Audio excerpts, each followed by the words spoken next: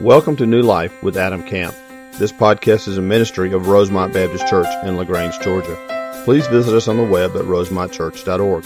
Enjoy the podcast.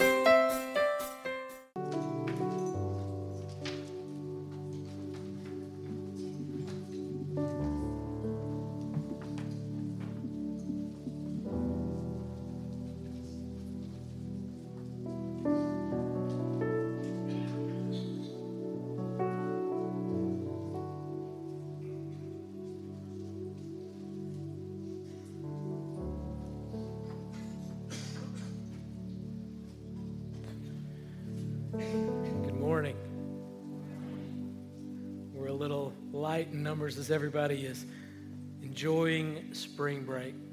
For those of you who don't maybe know me, maybe you're new to the church. If you are new here, if this is your first time, we just want to say thank you for worshiping with us this morning.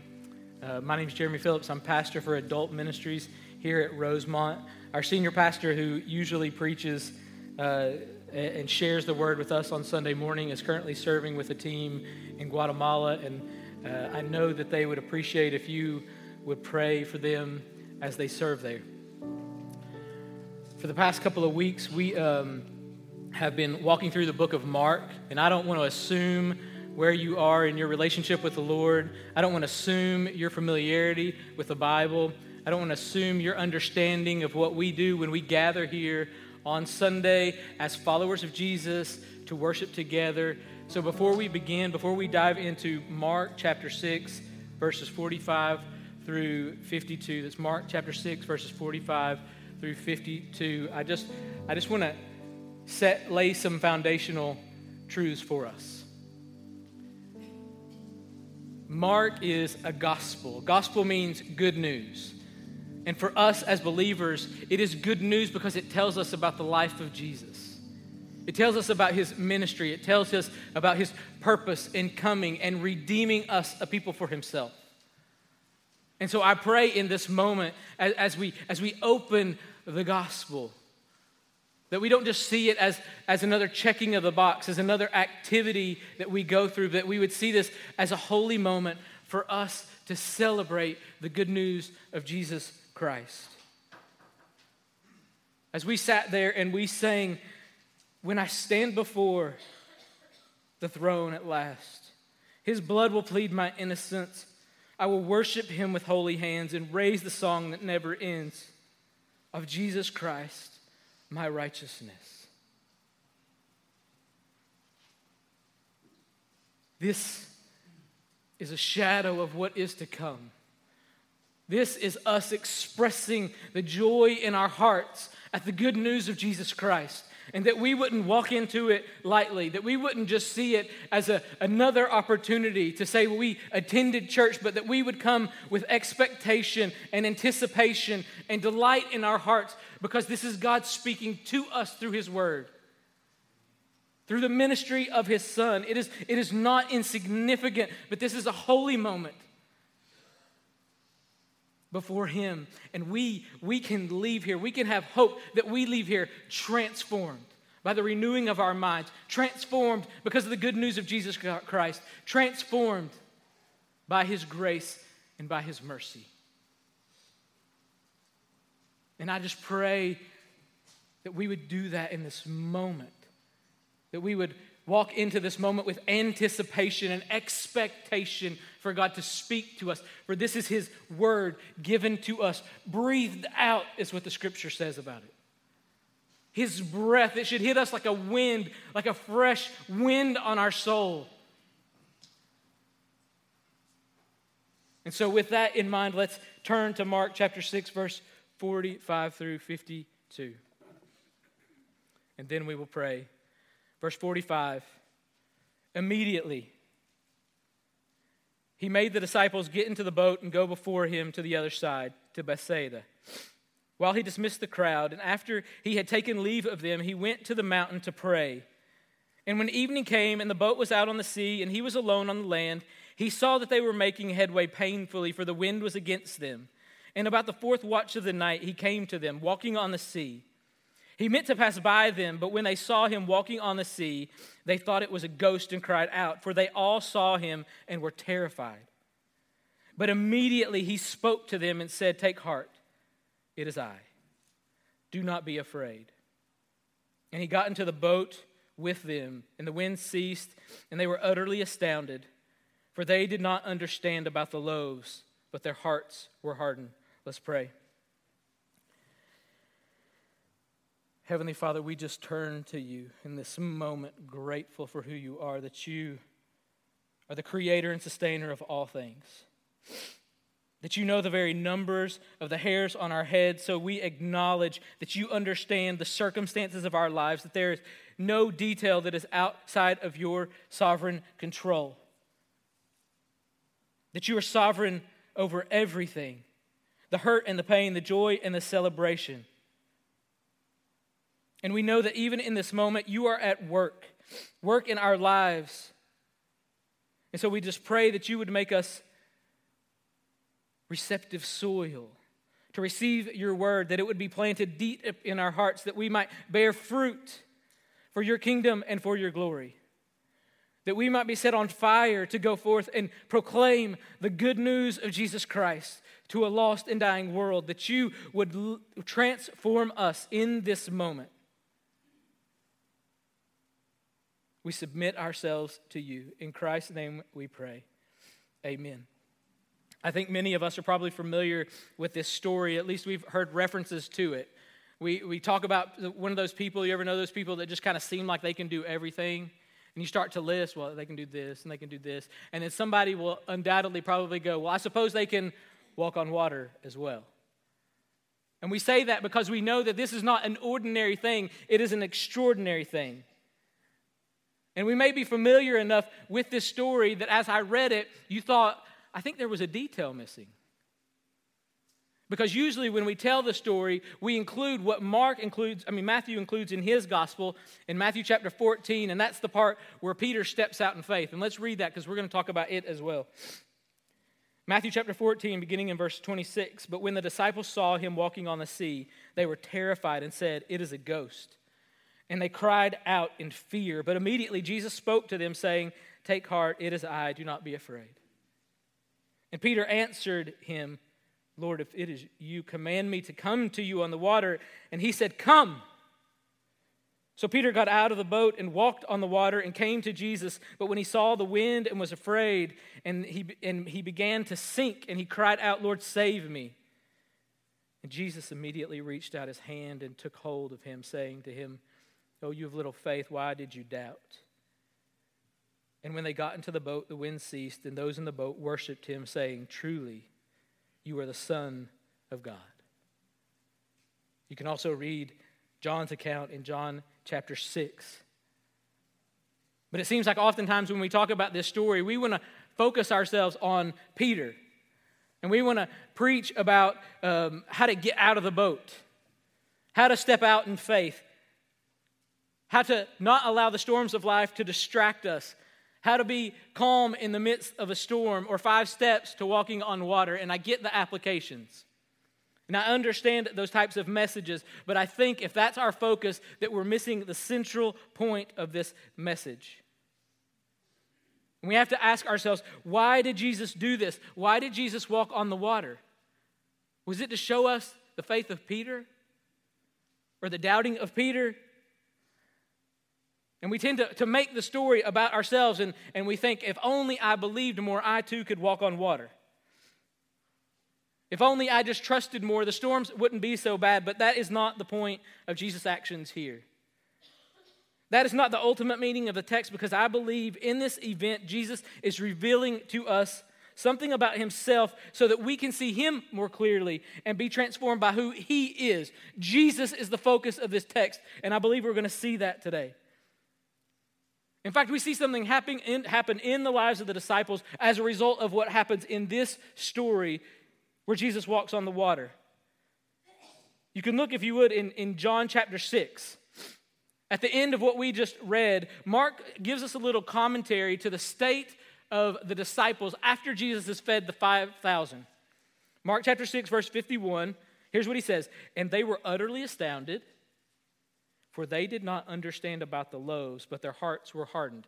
These disciples had hardened hearts. They didn't understand the feeding of 5,000.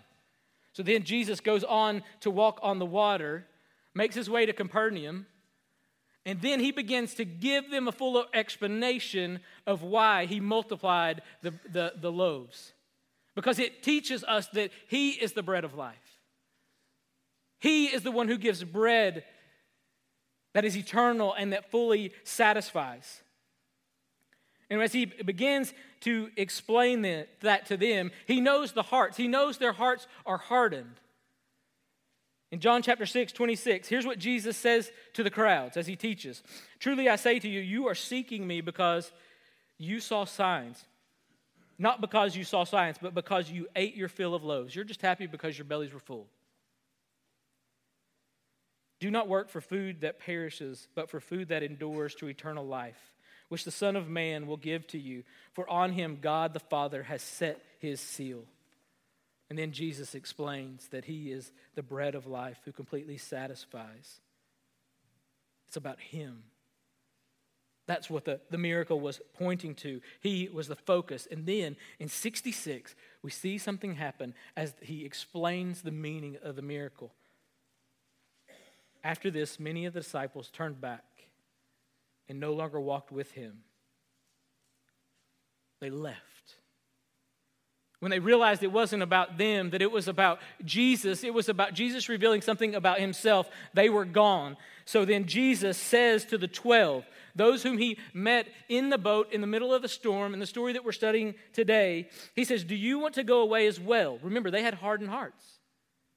After he multiplied the loaves and the fish. He said, so are you going to go as well?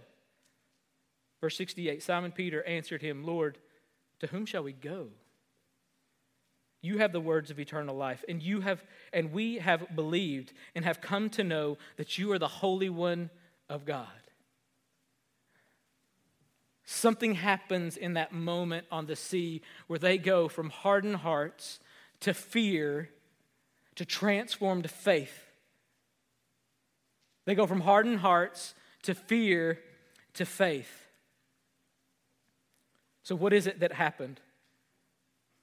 I believe that Jesus uses the storm to bring his disciples and us to a greater revelation and understanding of himself. And that is what makes all the difference. The way that we leave here viewing Jesus is what's going to make the difference in our lives. Anything other than that will not transform us, and we'll walk out here and we'll live the same lives that we've been living.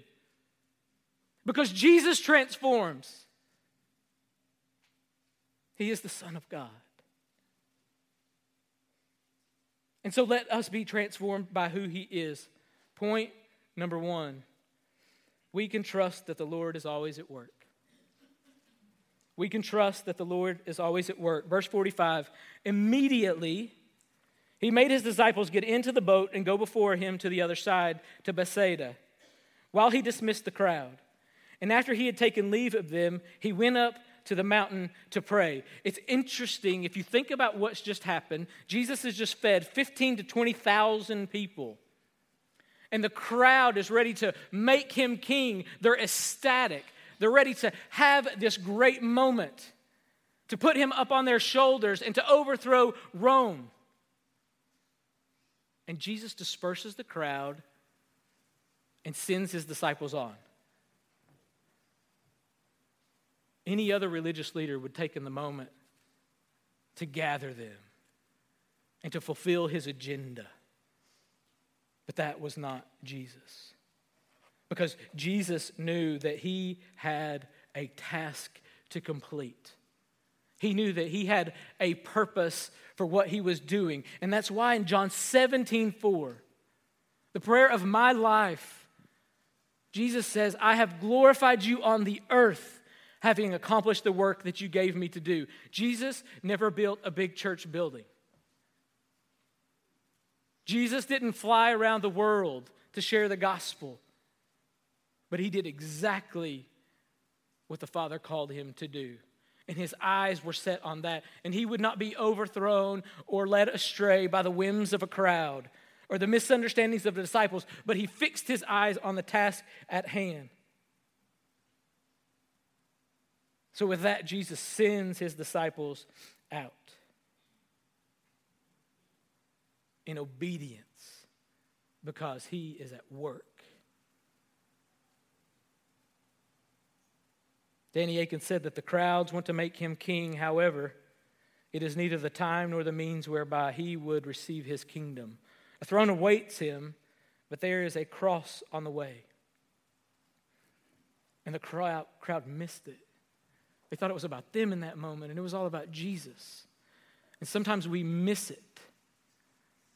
Sometimes we want to make it about ourselves, and it's about Jesus. I have an illustration of this in my own life. In fact, it's not an illustration of me, it's an illustration of my wife. I'm a little nervous with her sitting right here. It was easier on the first service.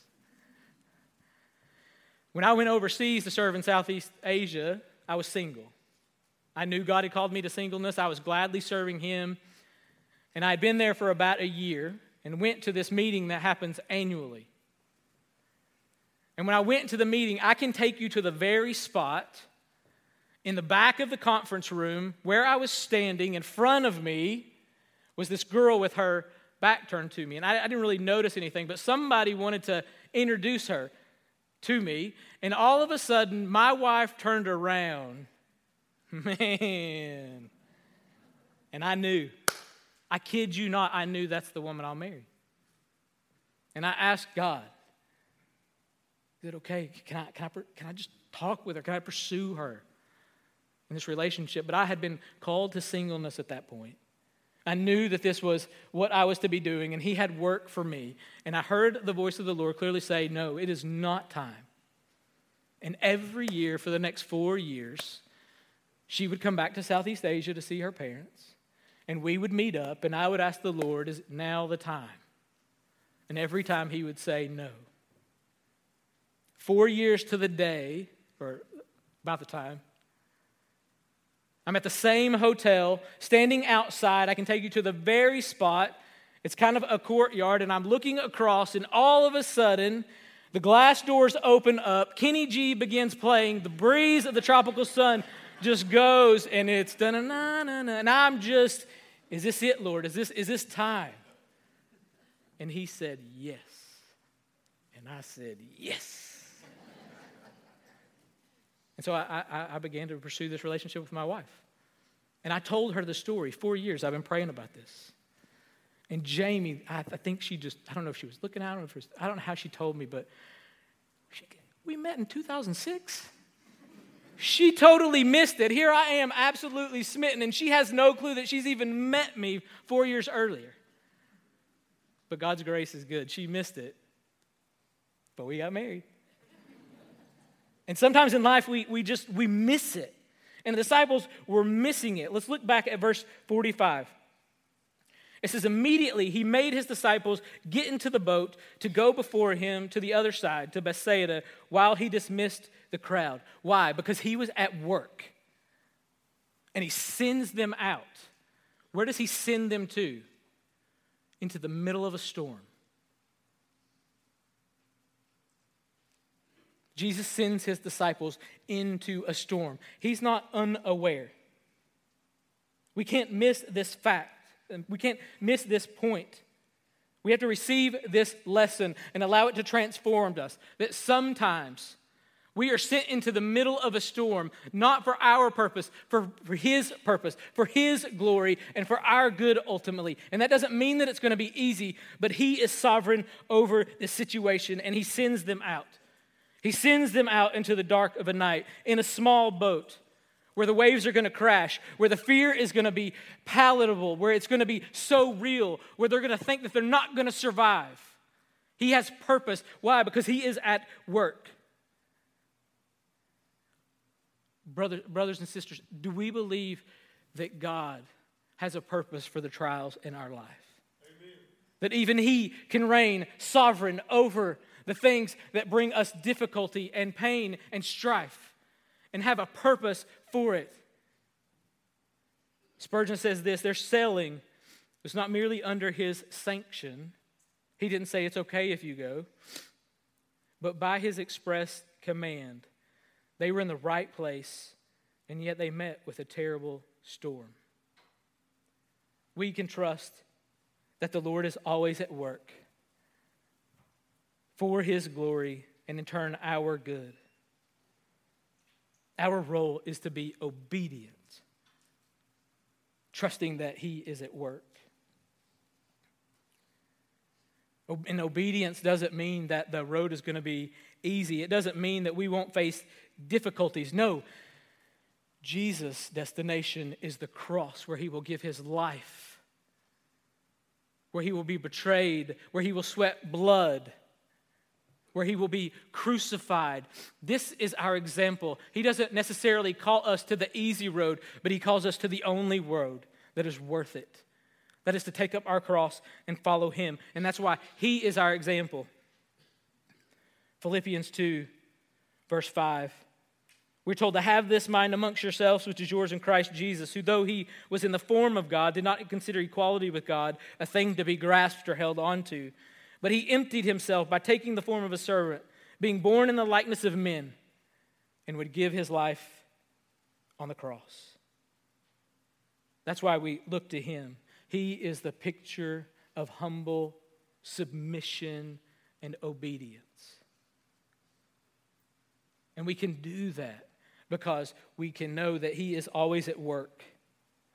That's why the writer of Hebrews tells us to run with endurance the race set before us. Why? Because we're fast runners. Why? Because we can handle it. Why? Because our endurance is great. No, because we need to look to Jesus, the founder and perfecter of our faith, who for the joy set before Him endured the cross, despising the shame, and is seated at the right hand of the throne of God. We serve a Savior who gave His life in obedience, and we have to be willing to give our life in obedience to Him, even if it's uncomfortable. Why? Because He's at work.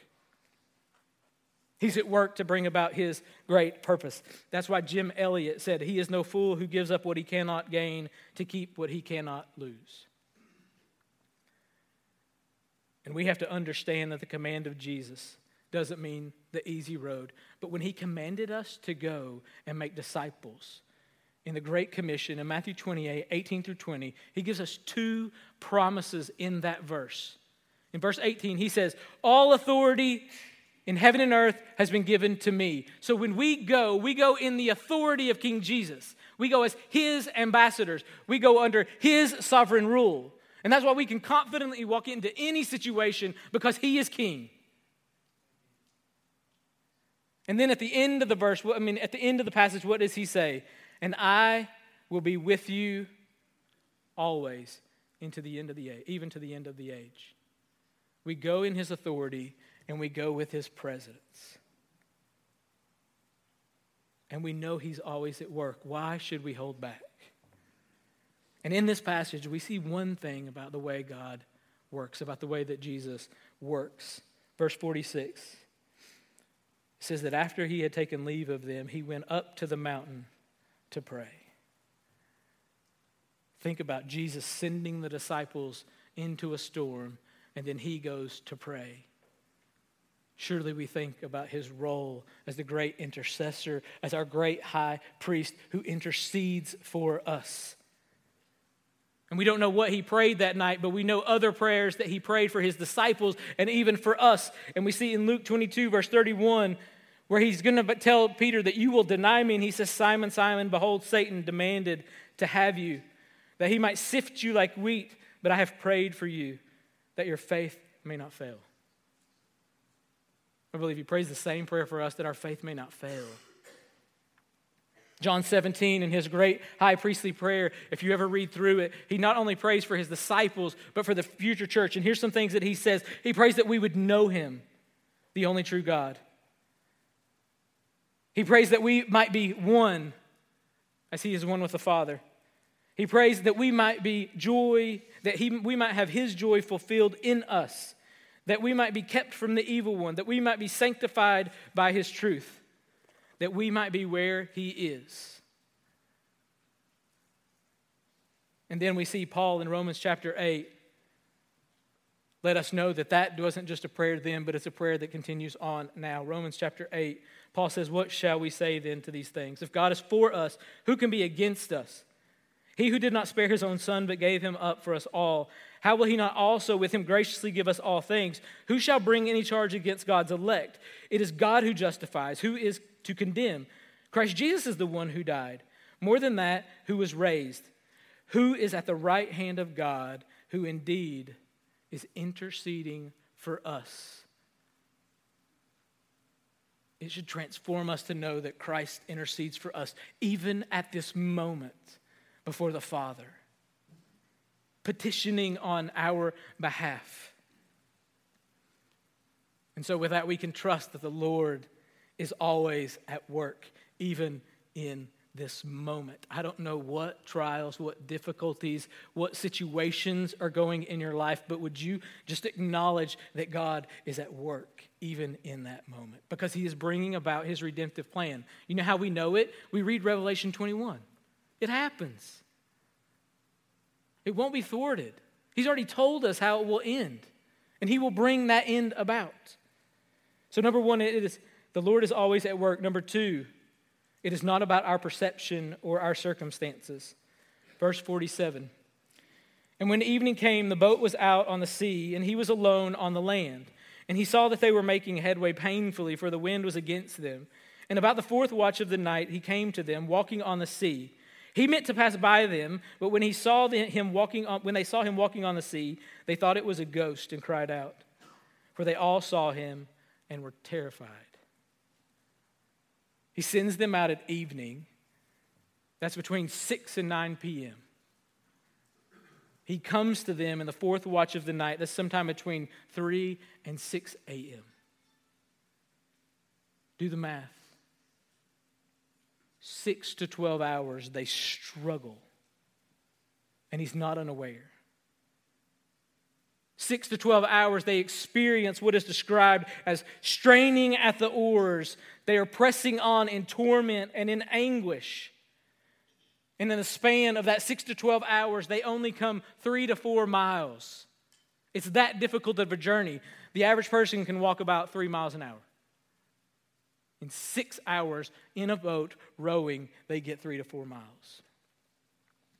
So for at least 6 hours, they have fought against the wind. They were likely fighting against themselves. They were experiencing the darkness of the night. The waves were about to capsize them. These seasoned boatmen were not unaware of what could happen if the storm were to overtake them. But I wonder if at that moment, did their minds go back to Mark chapter 4 when Jesus calmed the storm? When they were experiencing the same situation, only this time Jesus was with them, and he stands in verse 39, chapter 4 of Mark. He says, he rebuked the wind and said to the waves, "Quiet, be still." And the wind died down, and it was completely calm. And he said to his disciples, "Why are you afraid? Do you still have no faith?" They were terrified and asked each other, "Who is this? Even the wind and the waves obey him." In that moment, did they think only if Jesus was with us, we would be okay? And they just succumbed to their perception. They succumbed to the circumstances that maybe there was no hope. But here's the reality. In that moment, Jesus was there. Verse 48, it says he saw that they were making headway painfully. And then he came to them walking on the water. He was in the midst of it. He was with them. And all Jesus had to do was stand on the shore and say, "Quiet, be still." And the storm would have obeyed him and it would have stopped, but he didn't. And why? We have to ask ourselves, why did he allow them to go through this? I believe he allowed them to go through this because he is always at work to bring about his purpose. He is always at work for his glory and our good. So Jesus was not unaware of their struggle. But that moment was not about their perception or their circumstances or their understanding of what was going on. It was about Jesus. And I'm not trying to diminish the reality of the fear that they were experiencing in that moment. I'm not trying to diminish the reality of maybe the circumstances that you're going through, because it's real, and fear is a result of the fall. It's what we hear Adam say when the Lord says, why did you not come to me? And he said, we hid ourselves because we were fearful. We realized we were naked. And so we experience it this side of the world, this side of redemption, as Christ is restoring all things. So I'm not trying to diminish or belittle anything that we're going through. It's real. And the disciples were in a real storm because Jesus sent them into a real storm in the real dark of night, in a real dangerous situation. And their circumstances were not brought about by their disobedience, but by their obedience. But he was at work.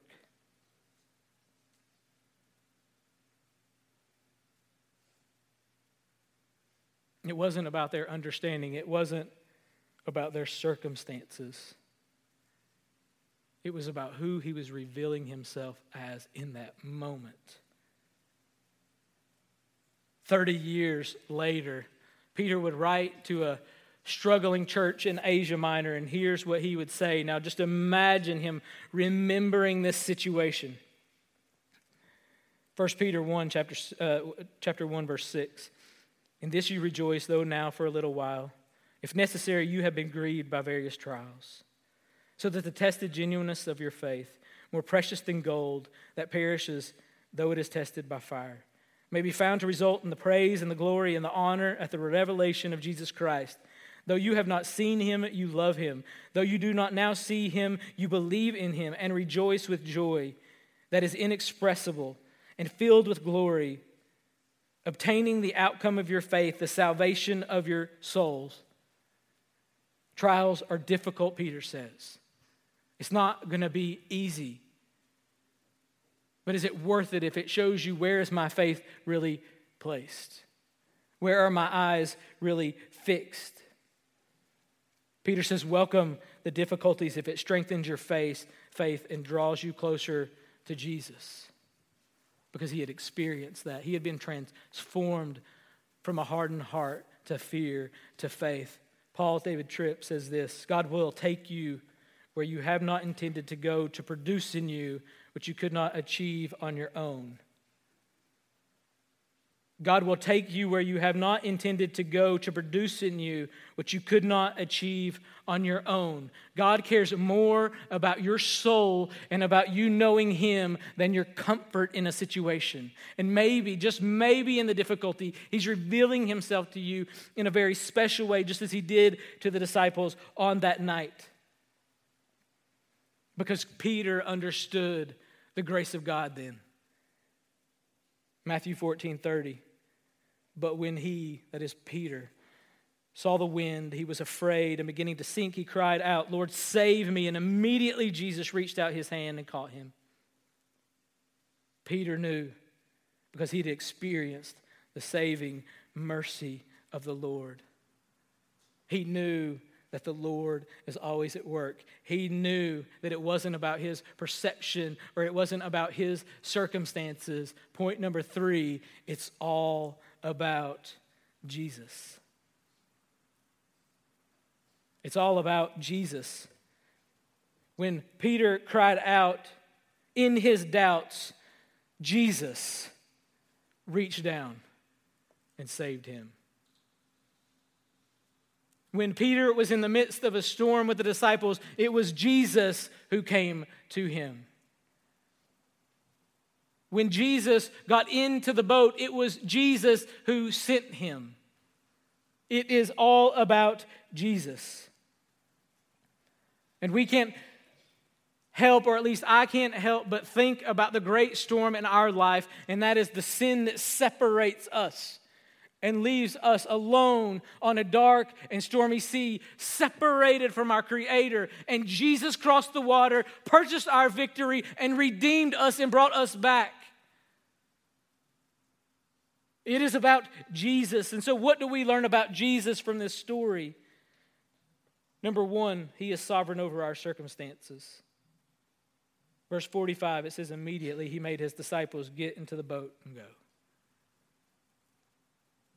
He sent his disciples into a storm, but he had a purpose for doing so. He wasn't unaware of their struggle or difficulty, but he was with them in it.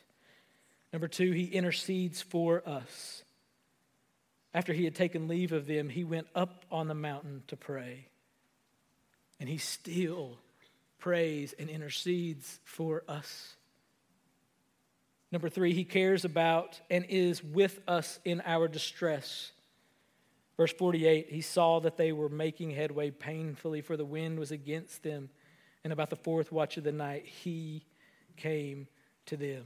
He doesn't stand on the shore and hurl condemnation at that and say, come on, fellas, let's go, row harder. It's not that bad. You're just weak. No, he comes to them.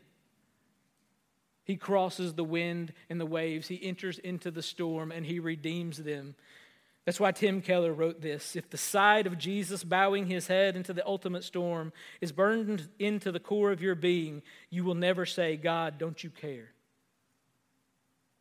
And if you know that he did not abandon you in the ultimate storm, what makes you think he would abandon you in a much smaller storm you're experiencing right now? And someday, of course, he will return and still all storms for eternity. If you let that penetrate to the very center of your being, you will know he loves you. You will know he cares for you. And then you will have power to handle anything in life with poise. He cares about us in our distress. And the final thing that I believe we see that it is all about Jesus is we see his divinity. We see that he is the Word of God become flesh. That he is the Son of God. There's some interesting details in Mark that we saw kind of alluded to last week as Adam compared Exodus and the story of the feeding of the 5,000. Look at verse 48. And he saw that they were making headway painfully, for the wind was against them. And about the 4th watch of the night, he came to them, here's the phrase, walking on the sea. Now, I don't know about you, but I don't see many men walking on the water. And in fact, if we look in Scripture, there's only one to whom that attribute is given. And Job is the one who declares it to his friends. Job chapter 9, verse 8. Look at these 2 verses and think about this passage. Job chapter 9, verse 8. Speaking of God, Job says, who alone stretched out the heavens and trampled the waves of the sea? Verse 11. Behold, he passes by me, and I see him not. He moves on, but I do not perceive them. Walking on the water, passing by.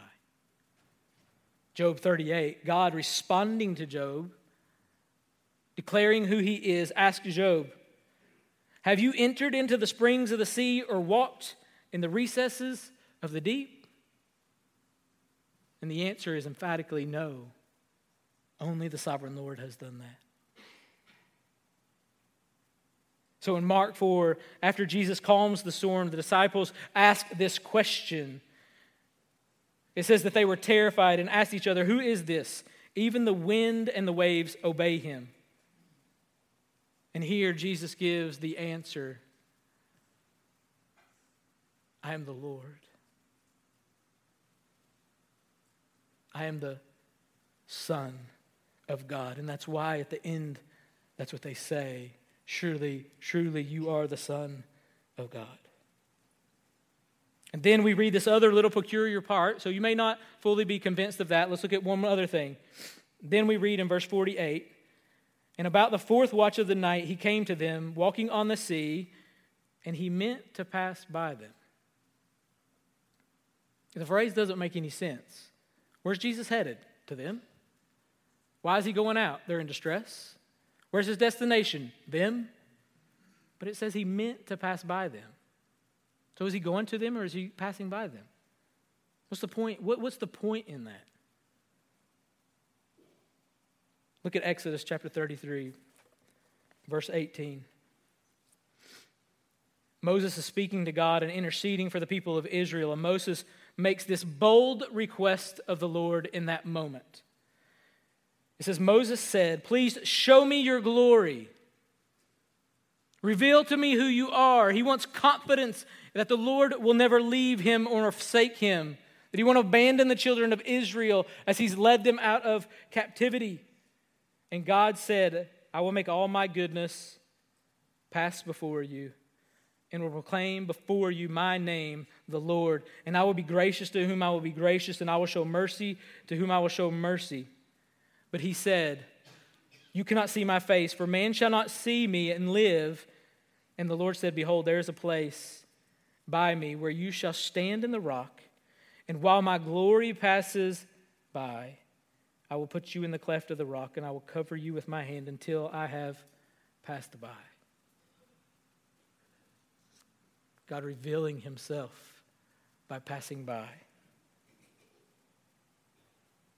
And then when Elijah is hiding in a cave and the people are seeking to kill him and he's in distress, he's in a moment where he doesn't know what's going on, here's what the Lord says to him in 1 Kings chapter 19. And he said, that is, the Lord said to Elijah, go out and stand on the mountain before the Lord, and behold, the Lord passed by. And a great and a strong wind tore the mountains and broke in pieces the rocks before the Lord, but the Lord was not in the wind. And after the wind, an earthquake, but the Lord was not in the earthquake. And after the earthquake, a fire, but the Lord was not in the fire. And after the fire, the sound of his whisper. One commentator says this: when Jesus passes by the disciples on the lake, he does something differently than the revelation of God in the Old Testament. He intends to make the mysterious God of Job visible and palpable, as it had not been and could not have been in former generations. The God of Israel, majestic and awesome, but unknowable face to face, is now passing by the believers in Jesus of Nazareth. Jesus walking on the water to his disciples is a revelation of the glory that he shares with the Father in the compassion that he extends to his fathers. It is a divine epiphany in answer to the earlier bafflement when he calmed the storm. Who is this? That's why we see in 2 Corinthians, it says, let light shine out of darkness. For God, who said, let light shine out of darkness, has shone in our hearts to give us the light of the knowledge of the glory of God in the face of Jesus Christ. That's why John 1 says, in the beginning was the Word, and the Word was with God, and the Word was God. Verse 14, and the Word became flesh and dwelt among us, and we have seen his glory, the glory of the only Son from the Father, full of grace. We see him revealing himself, that he is the Lord. And one more point, last one. Verse 49, when they saw him walking on the sea, they thought it was a ghost and cried out. For they all saw him and were terrified, but immediately he spoke to them and said, take heart, it is I. Do not be afraid. And he got into the boat with them, and the wind ceased, and they were utterly astounded. He tells them to be of courage. Take heart. Why? Because they're strong enough, because they can make it through. He says, take courage.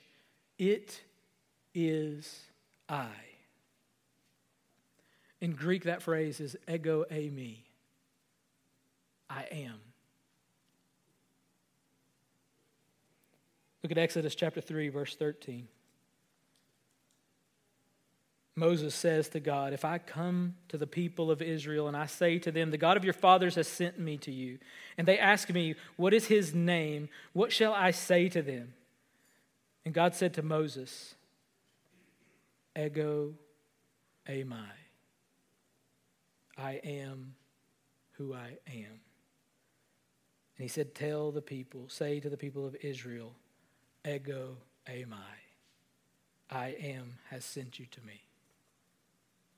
Jesus declares, ego eimi, in the storms of their life. Exodus 33:19, and he said, I will make all my goodness pass before you, and I will proclaim my name, ego eimi, the Lord, the divine name of God. He's not just a mere prophet who reveals the Word of God to us. He is the Word that became flesh. He's not just a priest who takes a sacrifice on our behalf, but he is the priest who became the great sacrifice for our sin. He is not the king who is just worthy of our devotion. He is the King of kings. He is the Lord of lords. He is the one at whose name every knee will bow and every tongue confess. He is Jesus. It is not about you and it is not about me. It is not about our perception and it is not about our circumstances. It is about one thing. It is about Jesus, and Jesus changes everything. Let me just give us a word of caution. This came to me, and I feel like I need to say this. If we walk into this building and we're impressed with anything other than Jesus, we will have failed. It is Christ Jesus alone. This is used to exalt and to glorify Him because He is the Lord. And yes, He is leading us through this, and we are going to embrace it, but we are going to use it for His kingdom and for His glory, that His name may be proclaimed. That from that pulpit, we may preach the good news of Jesus Christ and be transformed. It's not about us. It's not about circumstances. It's not about perception. It's about Jesus, and Jesus changes everything. And that's why Peter, he went from the point of a hard heart to fear and to faith. Where is your faith? Is it in anything other than Jesus? I promise you it will fail. But if you will put it in Jesus, He will bring peace in the midst of difficulties. Let us exalt His name. Let's pray. Father, I just pray. I pray that this moment would not be about us, but about us listening and seeing more clearly You and who You are. That this moment will be about You glorifying Yourself. Speak clearly to us through Your Spirit. Illuminate our minds to the truth of Your Word. And let us be transformed by the renewing of our minds. And let everything we do, everything that we walk into be done for Your kingdom and for Your glory. In Christ's name we pray. Amen. If you would stand, if you need to come and pray, if you have something on your heart, feel free to use this altar, and we would love to pray with you. Or maybe you need to call on the name of the Lord and be saved. Let this moment be about God's work in your life. Your love so deep is washing over me. Your face is all I see. You are my everything. And Jesus Christ, You are my one desire. Lord, hear my only. Thank you for joining today's sermon. We would love to hear how today's message blessed you. Use the Contact Us link on our website at rosemontchurch.org. God bless.